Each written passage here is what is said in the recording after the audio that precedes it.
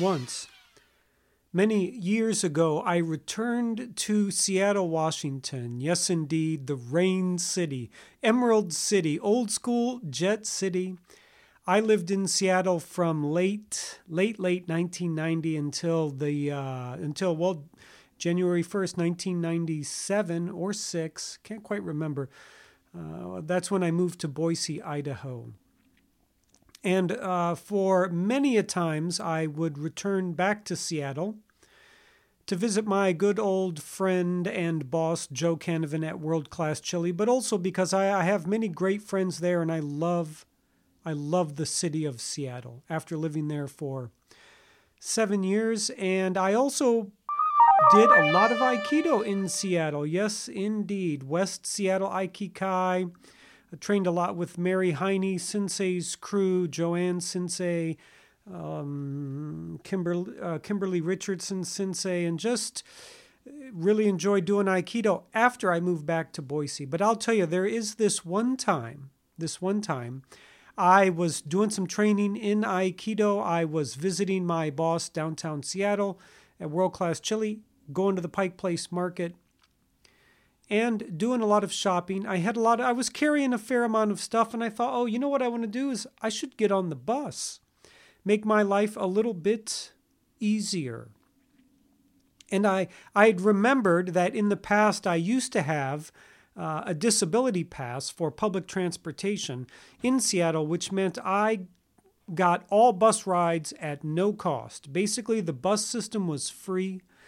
I got a great discount on the train system, the monorail, and even the train system from the airport. I also got a discount on, ferries. But I was no longer a resident of Seattle, Washington, and I was getting on the bus, and I was pretty sure I didn't have the correct amount of change. So, the bus came, the door opened, the guy looked at me, I smiled at him, I walked onto the bus.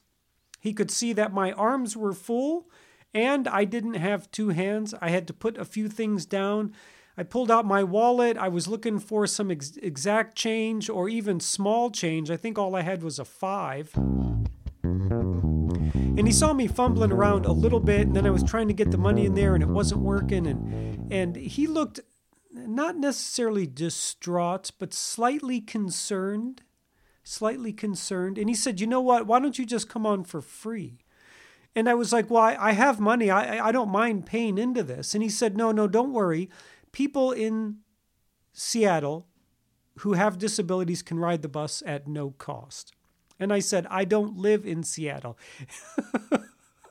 And he said, it's okay. I want you to get on the bus for free. It's okay. We're here for you. You have a disability. It's not a problem at all. And I tried one more time to pay because I have the money to pay. I'm not a resident of Washington State or a resident in Seattle. And he said, no, don't worry about it. I can tell that you're, kind of in a hurry. You're a little bit flustered. You're carrying a lot of stuff. Let me just do this for you. And I totally accepted that gift. And it's interesting because I've never forgotten that moment. He seemed a little concerned. I could tell that my one-handedness affected him, and he was going out of his way to help me. And I know when people are going out of their way to help me, I should let them help me.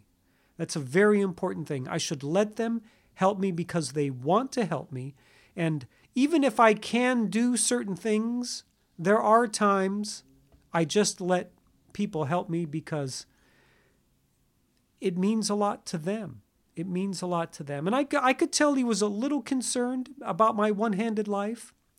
But at the same time, I could also feel that he just generally had a lot of sincerity of spirit. Like he really cared. Like he was just being generous. Like he wanted to help me.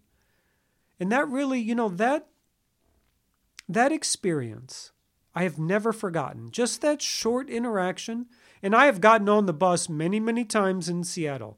But that little interaction has stayed with me my entire life. And lately, in the past couple weeks, I've been thinking about that. I've been focusing on just the kind things that have happened in my past and totally rejoicing in them and being happy for them. And really what I need to do is when I go into the past in my memory and bad things have happened, I got to focus on having a little more compassion, focus on forgiving people, because how I think about the past affects me right now. That's what's real important.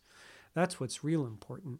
And then, I'll cycle through great one-handed memories. That one pops up probably 85% of the time. I've had many great experiences on the buses in Seattle. I will tell you what, in the mid-90s, man, buses in Seattle were totally alive and people were rocking.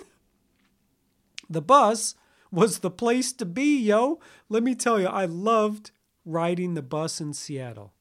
Loved riding the bus in Seattle. But, the thing about letting people help me, that's a very deep thing. And I remember once this little girl in a coffee shop, she was so amazed I didn't have two hands. And she was asking me all these questions about how do you do this and how do you do that? How do you tie your shoe? How to put on your coat? Just the gambit. She was on it. And she's like, well, how do you hold a cup? And I put it in my arm and I bent it. I've told this story before and I was holding my cup. I can hold a cup in my left arm. And it's funny because I turned to some people watching us and this little girl grabbed this cup right out of my arm and she held it up so high. It was like, she held it up like it was the greatest emerald on earth. She was so proud to be helping me and she was shining so bright. It was absolutely just such a beautiful moment for her. And of course for me and anyone watching. And that's why I think it's important sometimes to let people help me in my one-handedness, because it means a lot to them. Yeah, it's good. And sometimes I have to also allow that to occur. And it's just special. It's just special making people feel good. And especially in this time right now, America, the world, we're in the pandemic, we're under a lot of compression, there's a lot of negativeness going around, and I'm just trying to push the good, trying to push the envelope of positivity, trying to be a disciple of good, just going for it. So with that, my friends, here it is, podcast number 180. Kind moment remembered. What can I say? Get out there, my friends. It's time to vote. It's time to post your opinion. And mask up, wash your hands, mask up. And as my mama likes to say, be cool, stay safe. See, I told you. He's strange and wonderful. Hey, thanks for tuning in. This is Alejandro with One Hand Speaks. Find me online at onehandspeaks.com and all your social media outlets.